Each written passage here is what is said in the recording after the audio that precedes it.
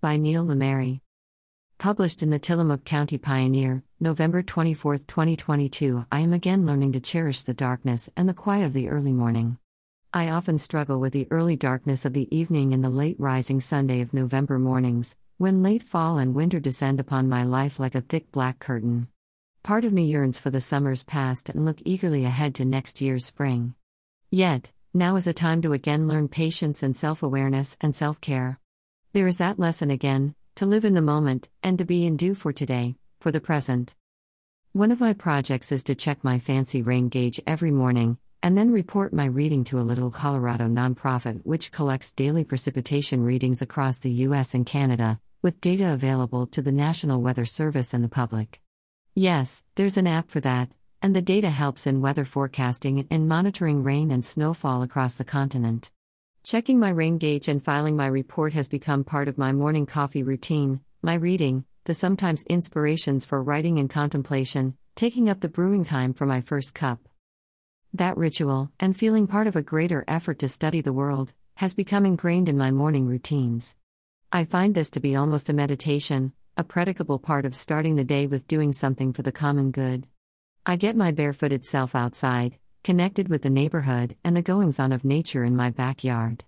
I'm more aware of my world and perhaps help others understand the forces of nature at work.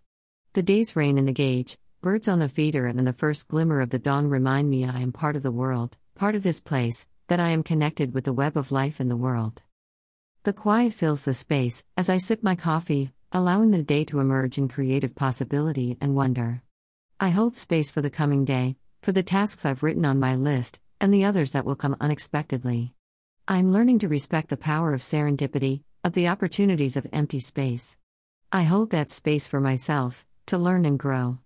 I hold space for the emergence of the new that will come. I will allow all of that to come into my life, to feed my soul with possibility.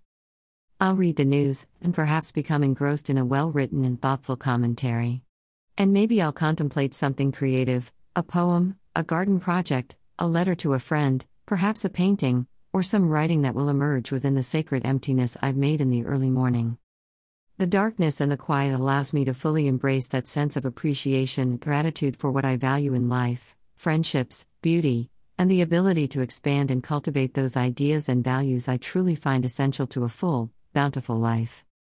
I'm grateful for the holidays, each one focusing on a particular value and cultural ideal that is a fundamental element of our lives, giving thanks, sharing, finding joy, noting anniversaries of celebrations and past events.